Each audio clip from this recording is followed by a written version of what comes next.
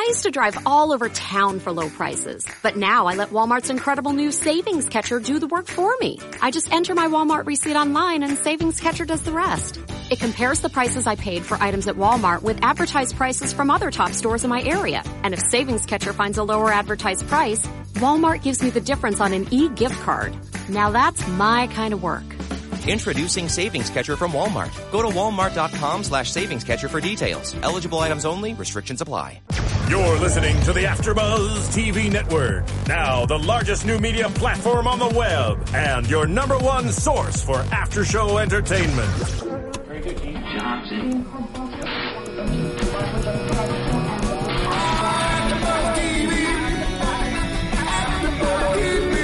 From the AfterBuzz Studios in Los Angeles, California, presented by Maria Menounos and streaming live thanks to Akamai Technologies, this is AfterBuzz TV.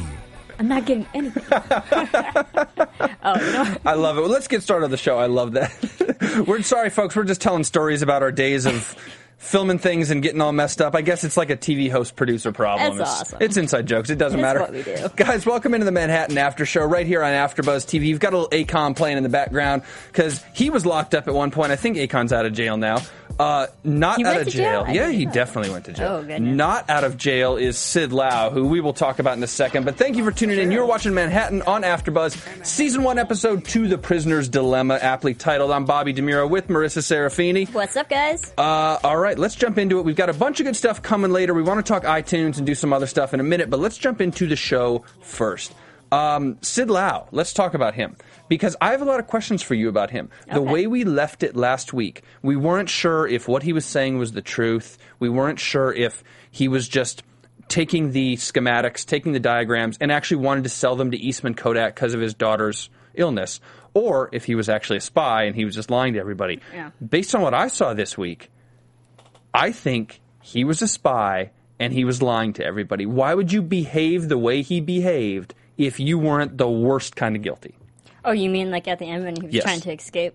I mean, I think we'll definitely get to that point. But honestly, I thought he was actually being sincere because he was sincere and genuine because he kept saying over and over and over again that, you know, he's not a spy. He did this for his family and whatnot. And then, you know, I admit I did start to question if he was a spy or not, but I still think he was pretty genuine. I thought he was a spy all the way. I was giving him the benefit of the doubt last week. Maybe I was just giving him benefit of the doubt for being a new character that we're still trying to learn. So it's hard to say if he was a spy or not. You're just being too nice to this guy. Now, one argument on your side probably is, and he said it too, when Frank talks to him about, you know, getting him into the Army as a soldier, getting drafted, tell him you're a radio operator, you won't see the front lines, blah, blah, blah.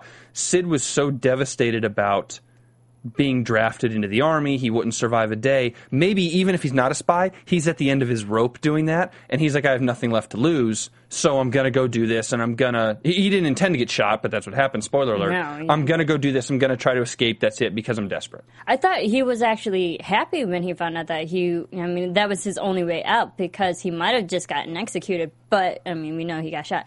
But I think he was kind of happy that the fact that, hey, I can still live, I'm not going to get imprisoned or whatever's going to happen to me. So I think he was actually happy that I totally disagree. I think he was so hopeless. Go ahead. But also, we did find out he is Chinese. And if you think about it, during World War II, China was actually our ally. So I'm giving him also that added benefit. Yeah. So, I mean, we have to be allies with China. Because if we weren't, then America's screwed, pretty much. And especially during World War II. So I will give him, because he's Chinese, he seemed genuine. And he was happy that he does have an out and he can live. He still has the opportunity to, like, start a new life, even though he did something wrong. I mean, I was giving him that. I understand that, and there's a huge distinction between being Chinese and Japanese or any other ethnicity in Asia at that time or today. These are different countries. It's like saying you're American versus Canadian. It's a huge distinction. However, and we should go back and look at the history on this, and I'll read some stuff this week to figure out what's going on. The line in the show, it came elsewhere, but the line in the show of a distinction without a difference, do you remember when that was said? Somebody said that to Frank about the bomb, I believe. But it's a great line, distinction without a difference. The fact that Sid Lau might be a kind of a traitor, might be kind of a spy, and is of Asian descent, to them, is that a distinction without a difference? It doesn't matter if he's Chinese or Japanese, he's the other to Americans, and so they still have to not trust him. Just like the guy interrogating him is kind of like, dude, I know you're a spy. Let's start at the start. I've got your family history, you know? And so for him, for the interrogators, Chinese, Japanese, it doesn't matter. It's somebody with a foreign background who has done some questionable things in terms of spying and maybe being a traitor. We can't trust this guy because he's working with somebody else, and it ain't us, you know? Yeah, but you mentioned that the guy who was doing the interrogation, he mentioned the family, and he did his research and his background on Sid, but not once did he say, oh, I know what other places you work for and who you work for, like your past career and your projects that you work for. It's like none of those were any suspicious things that would lead us to believe that he is a spy, because if he did the research on his family, on the people in his, that he knows about Sid and his life, then I think he would have led to be like, hey, you also did this project, who, you're connected to these people, then that would have given the audience more idea that he is a spy. Well, and they almost got there. Because he mentioned Frank Winter took a leave of absence in 1936, I believe was the year. Pause, and then they took a left turn, and we never heard what that was, which that'll come up to play in predictions here in a minute, I'm sure. Yeah. But Sid, the interesting thing I thought with Sid was also the interrogation.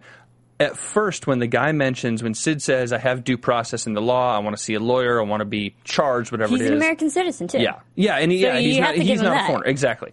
And it was interesting to see how the guy says, this is not subject to the Constitution, this land is not American land, we are nowhere, I am no one. At first, I thought he was going to insinuate that Sid was going to be sent to like an internment camp, like what we were talking about earlier. I thought that's kind of what he meant, that this is not American land, you're in a war prison or whatever. But he just, I think, more meant like, this is such an underground interrogation, you're on your own, buddy. Sorry, you shouldn't have done that. And that's what's scary, because just the whole project in general is that even this whole town full of all these people, and the fact that they're not even under a proper jurisdiction yet, that makes it also question whether he is a spy or not. Yeah. But I will still give Sid the benefit of the doubt that I believe he was still genuine. Interesting. Okay, and also add in the fact that he was an American citizen. He has the constitutional right to do that. So I'm like, he knows his rights. He is an American. I just wonder, if you are totally innocent, why you would do what he did at the end, especially after having an out. Your out is that you're going into the military. I know that's not a great out. You still might die. I think Frank was half lying to him when he's saying, become a radio operator. You'll come home. You won't die. Dude, it's World War II. You have no idea. Yeah. Frank on one hand is talking about how many American soldiers die every day. And then he's going to turn around and say to Sid, you won't die. You'll come home. It's like, I don't know if you believe that. I don't think Sid believes that. But Sid has the out. And then I know Sid did not intend to get killed at the very end, obviously, and we'll talk about that in a second. Mm-hmm. But remember, Sid physically assaulted a military policeman in his little prison chamber and escaped. So it wasn't just like he weaseled his way out nonviolently. He started everything off with violence. He stole a gun and he escaped. So from then, he was already being kind of violent and desperate. And I'm thinking, dude, you already have an out. It's not the perfect situation, but when you steal a military policeman's gun, you're in a worse situation than you were, man. And to your credit, I did think that too. I'm like, you do have an out. Why are you acting now suspicious? Yeah. You know? So like, I did question, but unfortunately, his character didn't live long enough for us to get all the answers. There is one thing I need to talk about with Sid, and that is the scene with Frank after Frank tells him, become a radio operator, blah, blah, blah. And Sid starts asking him about the project. And Frank says the project's back on, whatever it is. And Sid says to him, you know what you said, I can put 2 and 2 together. And I don't know how you took that, but I took it to mean in episode 1, remember when Frank met with the FBI or the DOJ or whoever that guy was? Yeah. And Frank was like, I'm not going to horse trade one of my men for stuff. I'm not going to turn in one of my men. And he wouldn't give up Sid just to get, the IBM machines or whatever he wanted back. I think from Sid's perspective, because Frank's team, Frank's project is back on, and Sid is now imprisoned and has his little thing, I think it looks like to Sid that Frank did turn him in. Yeah, and Frank did turn on him, and he did trade him in. And even though it doesn't appear to us that Frank turned him in and traded on him, Sid doesn't know that. And I think maybe that's what caused the desperation in Sid to say, everyone's turned on me now. Obviously, the government thinks I'm a traitor, and that's bad enough, and I'm screwed with that. But my own team, which knows I wasn't a traitor, has now flipped on me, so I have nothing else. So I guess I have to get desperate, And that's when he got offended with Frank and said, I can put 2 and 2 together, a.k.a. I see what you did. I see what you're doing to me. I understand the bigger picture. Screw you, because you did it to me, And also, we did see Frank because they are true, genuine friends, too. So you can see Frank as maybe as guilty as he felt of turning Sid in. He did want Sid to live. Yeah. And he gave him that. And it was so much of a priority he wanted Sid to live, he leaves the blast site, which we'll talk about in a minute, but he leaves that blast site right when they're about to blast to go and deal with Sid, and then he has to come back. That's how much of a priority it was. And it also shows Frank's level of desperation of he will do anything to get this project going. His project that he needs to, start this atomic bomb. Last thing about Sid, even if it is turning in his friends. Yeah, well, we'll see how many other people in this project start flipping on each other, and if anybody else on the team finds out about Sid or what might have happened with Sid or whatever. That's will be an interesting thing going forward, because Sid can't talk. It's going to have to be on somebody else now. The last question about the Sid story before we move on is the military policeman, the guy who shot him, the young kid who shot him. He was too gun happy, trigger happy. I totally disagree with you. I think he was totally in the right to do it because Sid had the gun. He was pulling up the gun. And from the kid's perspective, let's say you were sitting where Sid is and the guy, the military policeman's like behind you and you're like looking at the thing. And I'm the guy who shot him, the young guy. Like I'm coming in, I look in your car and I see the gun on your thing and you're going to get it or whatever, which Sid was definitely doing. And he didn't raise it yet, but he was going down there. I think he definitely had right to do it. I mean, he might have had the right, but also we see throughout the whole episode that the kid wanted action. He wanted to be in the war. He was trying to get it transferred so he could go to Europe to see the action, the live action. So I can, seeing that before the whole Sid, shooting, it made me think that, hey, it was like a perfect opportunity to finally do something. And I mean, it might have been overstepping, but he did ultimately, he did protect Sid. But in those situations, too, you could have, disarmed him. You didn't have to shoot him in the head. But he was in the car. The other guy had his back turned. How would you have done it? I think that was the only thing he could have done at that point. Literally. Right in the head. Because Sid had the gun on the seat. You couldn't have, by the time it would have taken you to open the door, run through and grab the gun, Sid would have already pulled him up. And I think you had to have shot him. And it was even more weird to me that the kid, the young guy who shot him, looks in the car, sees Sid's dead, sees the gun right there, looks specifically at the gun because we get a camera shot of the gun. And then he goes, what did I do? And I'm like, dude, I'm not saying we should just be killing everybody and go trigger happy. But in this situation, especially knowing what Sid ended up doing to get there, escaping and stuff, you did the right thing without realizing it. There's a manhunt for Sid right now, and they're about to find out he's already dead. Yeah.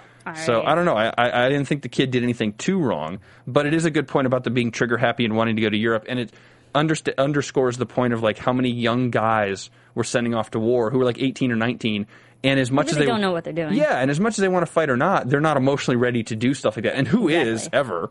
But it's especially during that time. Yeah. I mean, we had a lot of Americans go over to Europe. They got transferred over there. So, I mean, and there have been people who are really excited and just really wanted to see the action. So doing that, I think again, he got a little too trigger happy.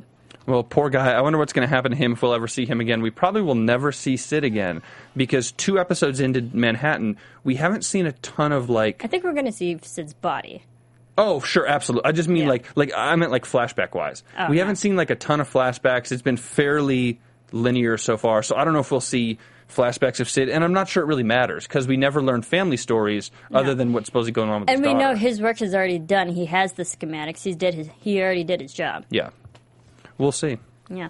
All right, hey guys, as we transition real quick, I want to read one quick thing. We've got a great new sponsor here on AfterBuzz, and it's a good thing we have it on Manhattan because, first off, Manhattan this week on iTunes, the #1 show, I believe. Yep. It's just us, is what it is.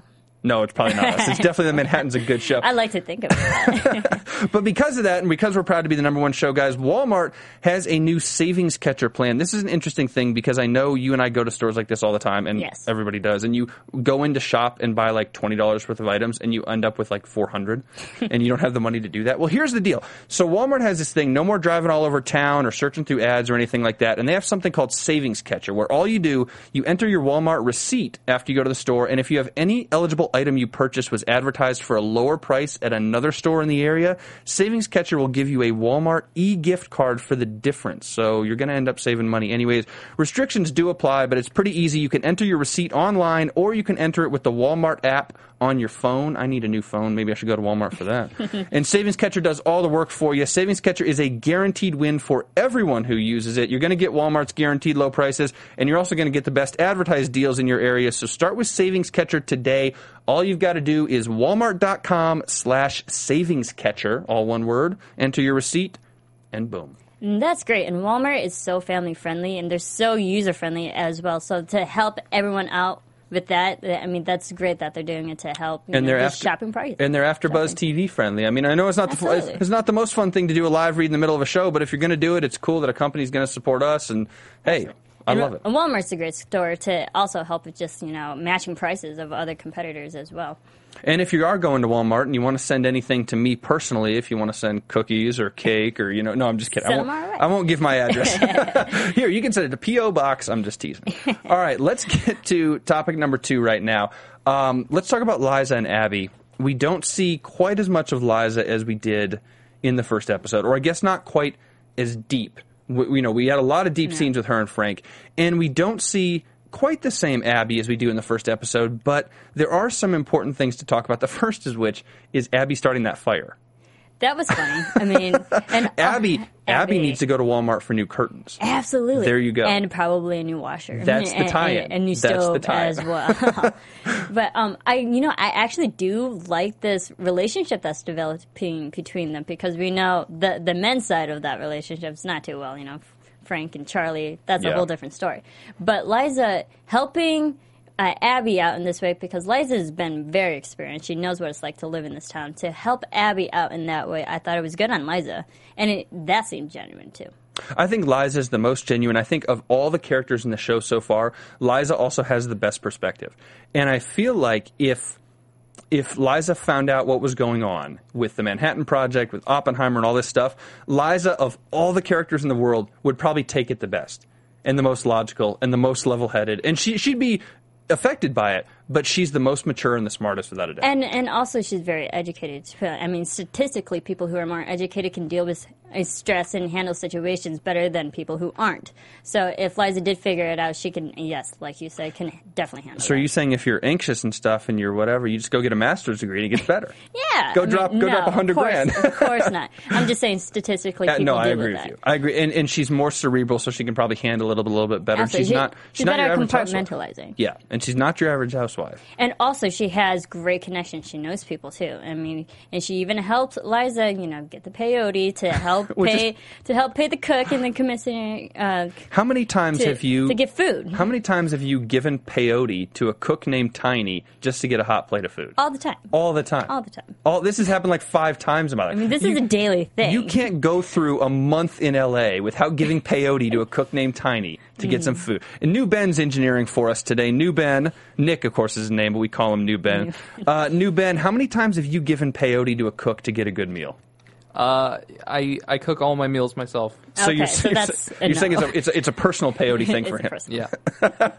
All right. I don't know that any of us have actually. But I find it fascinating. That's their way of payment, because back in the 1940s, monetary value was completely different than it is today. And monetary value in that government perspective wouldn't maybe talk as much. And she says that. She's like, if you go through the administration, you're going to wait a year to get this stuff. If you just give him a little peyote, he'll take care of you. You can give it to you. You can get your food now. You could have a hot plate in a few minutes. I want to know, this is kind of a weird prediction. It has nothing to do with really thematically the show at all. But if she's got all this peyote now and she knows where to get it now, I want to know if Abby is going to use it, because Abby and Charlie have kind of a little, good sex life. Oh, totally. I want to know if they experiment with it at all, because they're both a little wild at home, in a good way. I think they have a very healthy relationship. Absolutely. Just them two in general. Yeah. So, add peyote to the mix. It could be. But we know that the peyote wasn't used for the food. That's a different kind of hot plate than food, am I right? Absolutely.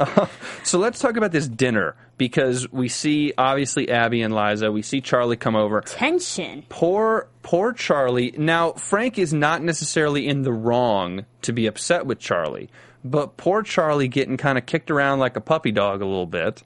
But then now let me be fair about this. Charlie's kicked around like a puppy dog almost all night by Frank, and Frank's in a bad mood and he's sour and whatever. Yeah. But by the end of the night, Charlie does say some pretty hurtful stuff when he's sitting on that couch. He kind of deserved to get kicked out of the house. Absolutely. And because, we see Charlie's very new, still very green, even though he's very educated and smart.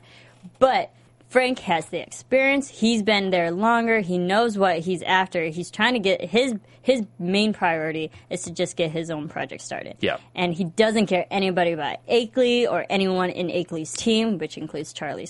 And Charlie's, again, the newcomer, so he doesn't care.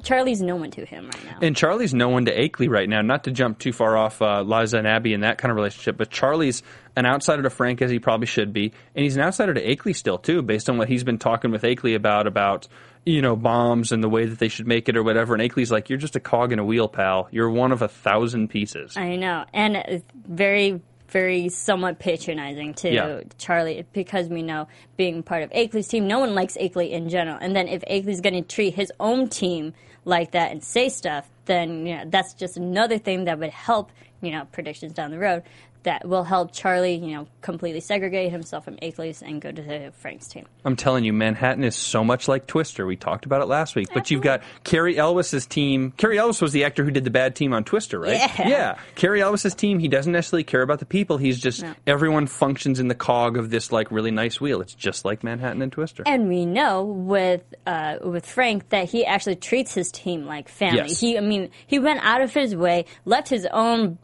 test project testing for the bomb to go help Sid, even if Sid might have been guilty. Who knows? Oh, Sid, and that's the thing. He goes and helps Sid, even though Sid is already persona non grata. Whether it means he gets killed, he gets interned, he gets whatever happens to him, he's never coming back. But Frank still felt loyal enough to go help Sid. That's a good point. Yes, and Frank is more loyal than Akeley will ever be. 100%. Akeley would have just thrown him away and said, whatever. Well, Akeley doesn't even care about his own family. It's like, you can sleep with my wife. And, just stuff like that. Who says that about something so... Who says something like that?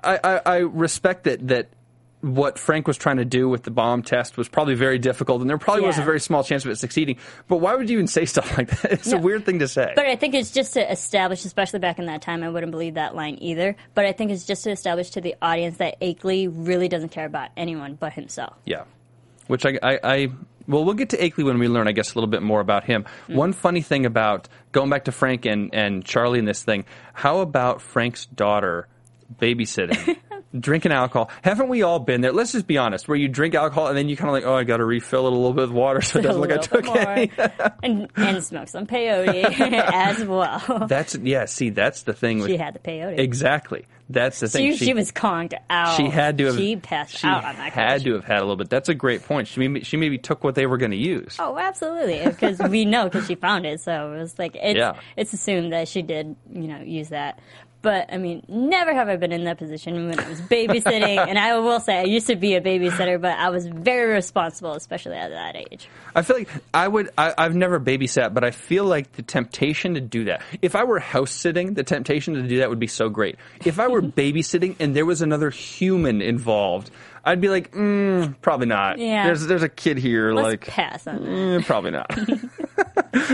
but I did find the story, the side Beeline story, very humorous, and we definitely have to have some levity, especially in hard-hitting, very dramatic stories that are already going on. It's nice to have, because right now in this community, we're only surrounded by mostly adults, and to add the younger generation in there, just like how they're dealing with everything that's going on too, because they are part of that community, just like how they're living. It's fun to add some humor into that. Yeah, I think so. The last point to make on Frank and Liza and Charlie and Abby before we get to the big thing, the plutonium, the whole, the real crux of this story. Yes. The idea, some of the things that Charlie says to Frank, you're a meteor that's going to go extinct, and then Frank turns around and says, what is it with little boys and dinosaurs, which is a great line. Very patronizing. Very patronizing. And the whole sinking ship idea, Charlie saying, I feel bad for the suckers in your group that you were taking down with you.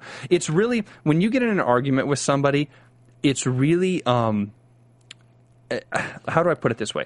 It cuts them deep if you say something bad about them. It cuts them even deeper if you say something bad about somebody else because you feel sorry for that person that they have to deal with you. Like when you make it that patronizing that it's like, you're not even worth the insult. I'm going to insult people around you who have to deal with you because I feel bad for them. Yeah. That gets so low, especially as close as friends or whatever you want to call it, family, Frank is with his team. So when you insult Frank's team, you insult Frank.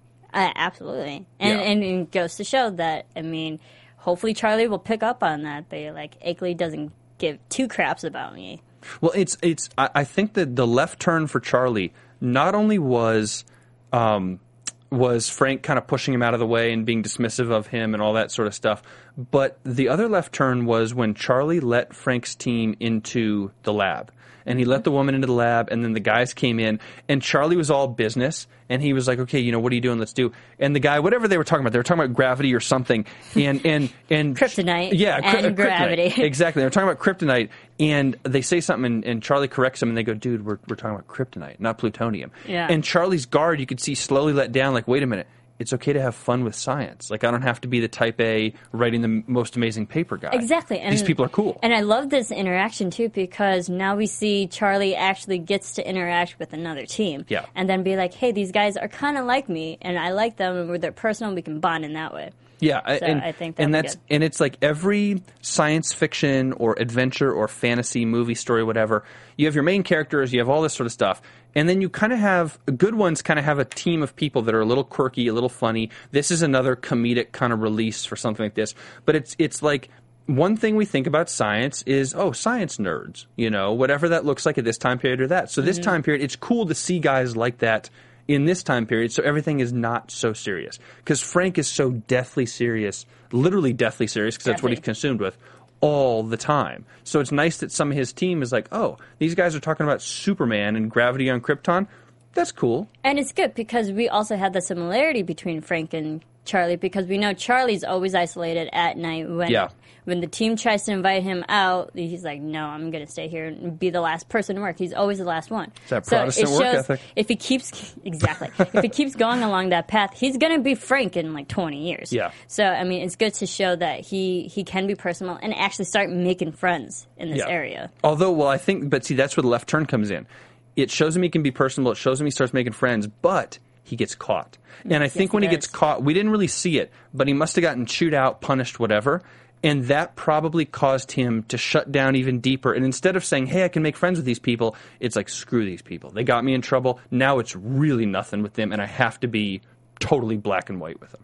Absolutely. And I think that will also go kind of into prediction territory, that we're going to definitely see the ramifications of that, because I don't even think he was supposed to let the woman into the lab, let alone the other people that came in as well. So we're going to definitely see some chastising, because he interacted with another group, and then, passing notes. I mean, they could blow that up into anything. It's like, you're becoming a spy. You're passing our personal, confidential information to other groups, who could do whatever. So we're definitely going to see, like, the fallout of that. Yeah. We'll see. I can't wait. We'll see. Let's move on now. Speaking of the fallout of that, no pun intended, little nuclear radiation joke. Let's move on to... I like that segue. Thank you for saying fallout. Right, we needed to move on. Let's move on to the plutonium itself.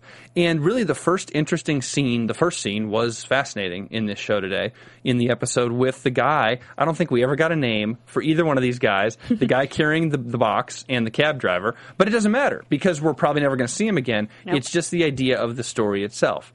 And I found it fascinating with the box, the Valencia oranges, which I believe are actually native to California, but knowing that it traveled from Chicago, the Windy City, to Los Alamos, and I'm like, okay, so we know something's out of place. Pandora's box. Yeah, interesting. I kind of like that. I like that scene with how suspicious the kid was. I would like to know more of who the kid was and where this came from, but whatever. I think it was just a messenger. It could have been just the plutonium. This is how they transported plutonium in the 40s, by the way. Could you imagine doing something like that today with something like that? Oh, heck It'd be ridiculous. I mean, but I can't imagine TSA. That'd be crazy. I can't imagine the cab fare from Chicago. He didn't take a cab from Chicago, though. He definitely... Well, he did because we saw the taxi... saying we're driving for 2 days. Yeah. The taxi rate was at $473.50. And especially the time... In those, absolutely. Back then, that was a lot of money. So he was definitely probably backed by the government to transport this plutonium. Yeah, and the plutonium comes, and this is the difference, and it is, for the record for all you guys, where did I write it down? It is 150 micrograms, I believe. Yeah. I know I wrote it down, and now I can't find it, but it's okay. We know it's 150 micrograms of plutonium-239, and then we sort of learn a little bit more about Dr. Barath, this Hungarian guy, I believe, who is not directing the project, because Oppenheimer is, but has some say in logistics of the project and things like that. And he can divide it up into whoever needs it. And he's not given any plutonium to Frank's team, of course. Nope, of course unfortunately. Because they were just disbanded, but now they're together again, so... So, see, why bring them together again? That's my other question. Because Frank... They have two teams against each other. That's what makes the story interesting. Oh, for sure, from a TV perspective. But like from the military's perspective, if you're going to disband them, if Frank didn't horse trade Sid, which we think he didn't, it appears he didn't, what's the reason for bringing... Maybe the military or Oppenheimer, whoever, is just a little curious and says, you know what? Maybe they do have something right. But if you're going to bring them back together, give them some resources. Give them a little bit of something. Give them some IBM machines and 10 micrograms of plutonium, or else it doesn't matter. Yeah, but also the meeting that we had with Akeley and Frank, talking about why should Frank's team get any plutonium, because their project is literally based off in theory. There's nothing substantial. There's no rudimentary, whatever he was saying. There's like nothing to prove that his project will work. So they're not going to give plutonium to a project that hypothetically probably won't work, even though we know it does. Yeah. Compared to his that are like hard-hitting facts. Yeah.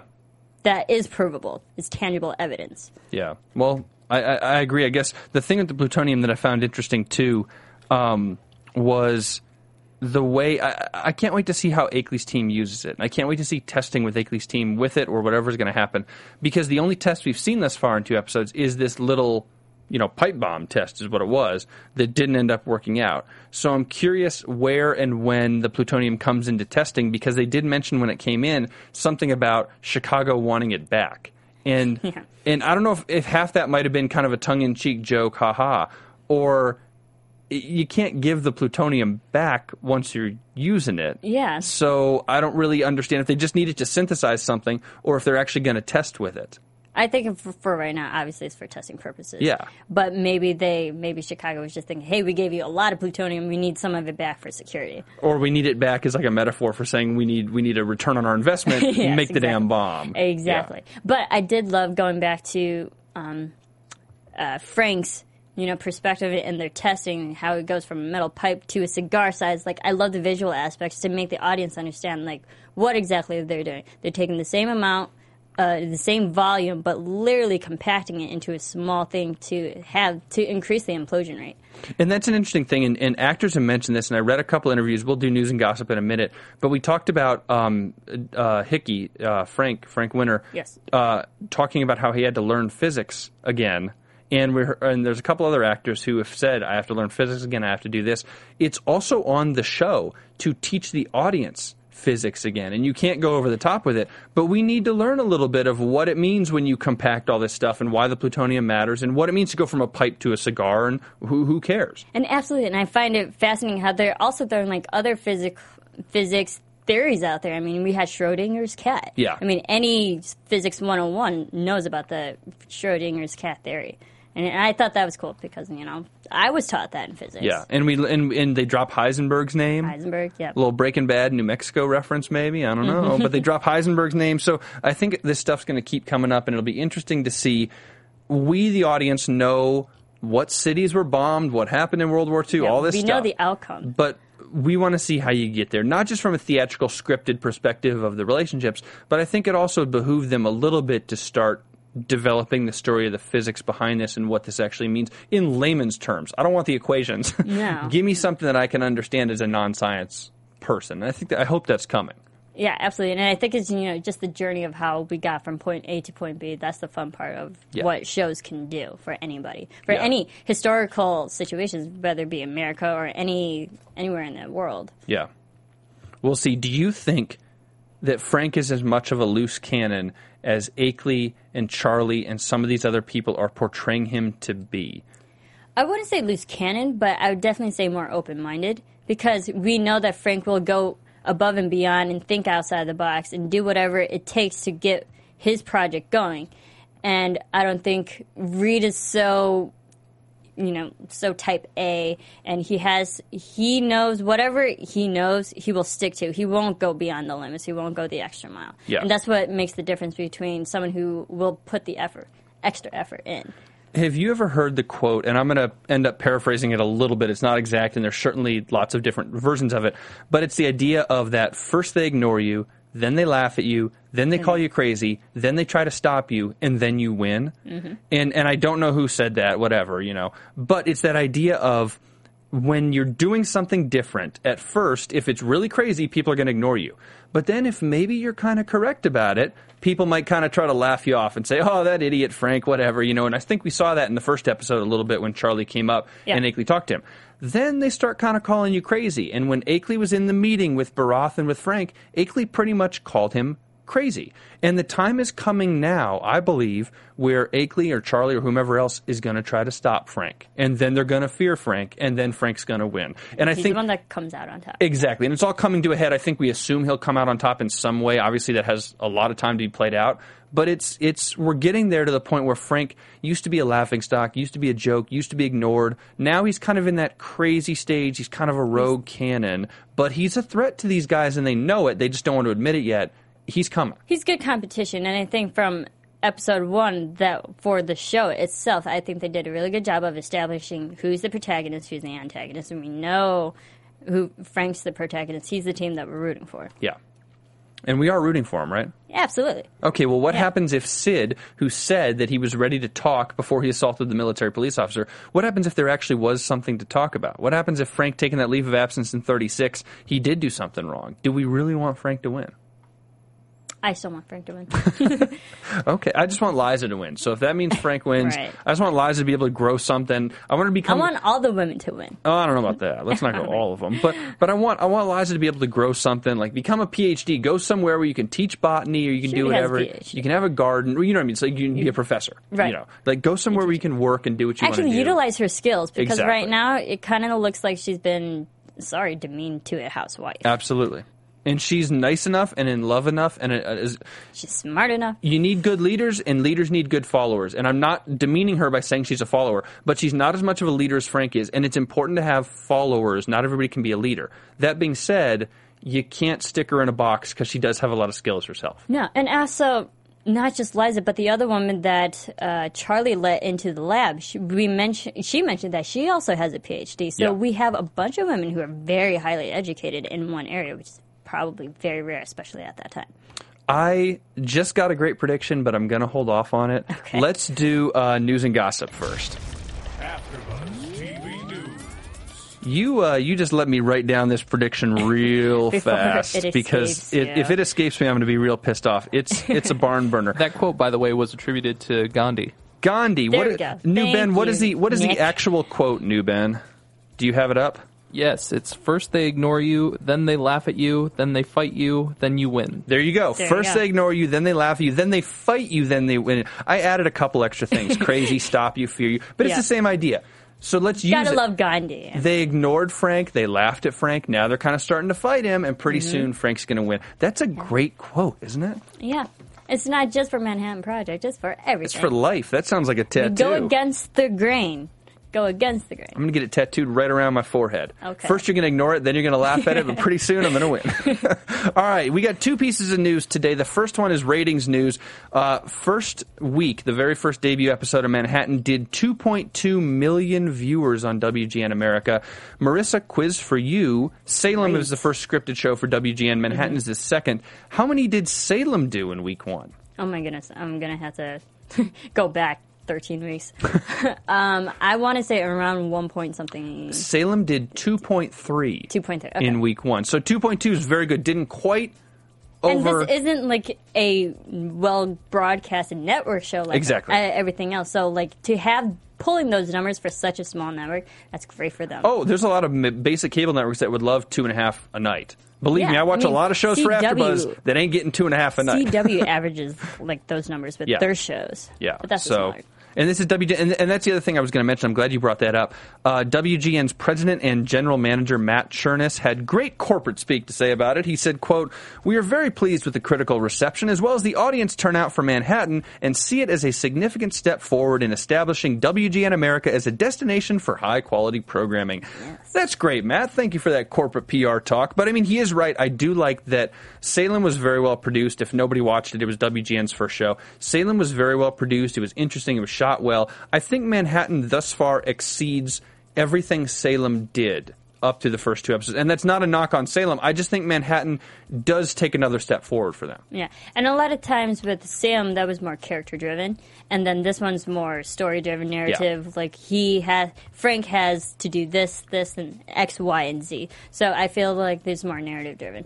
And here's the kicker, too, with WGN. We've mentioned it before, but this telecast, Manhattan airs in all 33 of WGN America's markets. The problem is those markets only cover 60% of the U.S. households. So if they can pull in 2.3 million on 60% of households, imagine what they do with the reach of like TNT or A&E or something. That's on them to get there. But I got to believe that this is a pretty good start for them. Absolutely, and those numbers are amazing, especially, and I predict that those numbers are going to go up like every single week. Making your first prediction, I like it. All right, second piece of news. I have faith in the show. Second piece of news, it's not numbers, it's something more fun. Rachel Brosnahan, who plays Abby Isaacs, I'm glad we're talking about her because she had such a part in this thing. She's fun. She went on ZapToIt.com, did a hilarious interview, so let me read you some of the answers. ZapToIt asked her, they said, which is more challenging, 40s fashion or nuclear physics? And she said, nuclear physics. They said, what did you actually know about the Manhattan Project before you auditioned for the role? And she said, quote, not enough. I was kind of mad that I didn't learn about it in school. I had learned loosely about the development of the bomb, but I had no idea about this strange and isolated community and the families that made such an impact during this pivotal time. They also asked her, and you will love this, Marissa, they said, if you could hang out with a real Manhattan scientist, who would you pick? And she said, the Manhattan Project housed some of the world's most influential minds, but just one, Oppenheimer. I'd love to hear about the project and the community from his perspective, and rumor has it he was quite the ladies' man. I mean, he's smart. That's sexy. And then this, and I'm going to open this question up to you before I read Rachel's response. Marry, kiss, and kick to the curb. Ooh. Einstein, Oppenheimer, and Fermi. Oh, okay. Or do you want me to answer that? Go first. Okay. I would probably marry Oppenheimer. Okay. What was marry, kiss, and kick to the curb. Kiss Einstein, and then kick to the curb, the last one. Okay, that's interesting. She said, I think they're all equally brilliant and have made remarkable contributions that forever changed the face of science. She's been coached by a PR person with that answer. But she said, that aside, here goes. I'd marry Einstein because, hey, that hair. I'd kiss Oppie because I've got to see if the rumors are true. Oh. And I'd kick Fermi to the curb because he works too much and probably never cleans the house. Those are very good, reasonable answers. There you go. Right. So Rachel Brosnahan, very thought out. That's an interview with ZapToIt.com. Pretty funny stuff. They've got a bunch of other interviews on ZapToIt with a lot of Manhattan actors, so we'll be doing some of that periodically over the week. But she seems like she has a great personality. Oh, she's got to for being somebody like Abby. Yeah. I mean, and her character in and of itself is very fun. Exactly. Yeah, I can see why Charlie married her. Yeah, I can see it too. All right, let's get to predictions. And now, your AfterBuzz TV predictions. Real quick, new Ben, I'd be interested to hear his opinion. Would you marry Oppenheimer or Einstein, new Ben? I don't know who Oppenheimer is. He was the lead Manhattan Project scientist. Man, he created the A-bomb. I didn't know. I know who Fermi is. I know who Fermi and Einstein are. Those are actually, big guys. I mean, yeah. Maybe you should go back to high school and learn a little bit more about Oppenheimer. I'm kind of disappointed, new Ben. I don't know if we should bring you back for the Twitter round. All right, we will. I'm just teasing. Let's get to predictions. Go first. I think so we haven't seen the last episode. Even though he's dead, I think they showed in the preview his body that they're And I think we're going to finally find out that I'm gonna root for him that he wasn't a spy. Okay. He wasn't a spy. My prediction's a little out there. This is a little Salem-y. If you watch Salem kind of took a left turn at a lot of places and went way off history. And I don't know if Manhattan's going to go this far off. But with Liza's skills and her education and her talent, don't look at me like that. They're going to use it. Exactly. She's either going to kind of start her own team in some way. She's going to find out what's going on and be able to help. Botany is not like nuclear physics, but I am certain that she has knowledge and skills of materials and goods and chemicals. Things and chemicals that she can help somebody at some point, and she's either going to have a breakthrough for Frank or she's going to get poached by Akeley, or I don't know, but I think she is too intelligent to sit at home this entire season. I don't think Akeley's going to go to her. I think Frank's going to have a vulnerable moment and actually tell Liza what's going on. I think Frank has to tell someone because you can see it's eating him up and it's eating their marriage up. And I think one of the only ways to keep the marriage going is to be honest and tell the truth. Interesting. And because Liza is so educated, I think Frank's going to let her on the team. But not, of course, not let everyone, all the other groups know that they have a woman part of the team. But he's going to use her resources. She's going to be working in some way, or she's going to find something by accident that are his papers or something that she shouldn't have found or whatever, and she's going to see stuff, and she's going to be able to connect the dots and make sense of something he couldn't make sense of, I think. I mean, he already has one woman on the team. When they were doing the testing, that there was the woman. Yeah. I'm completely forgetting her name. I don't know if we were given her name this episode. I don't think so either. But we know that Frank is open to having women on the team, so...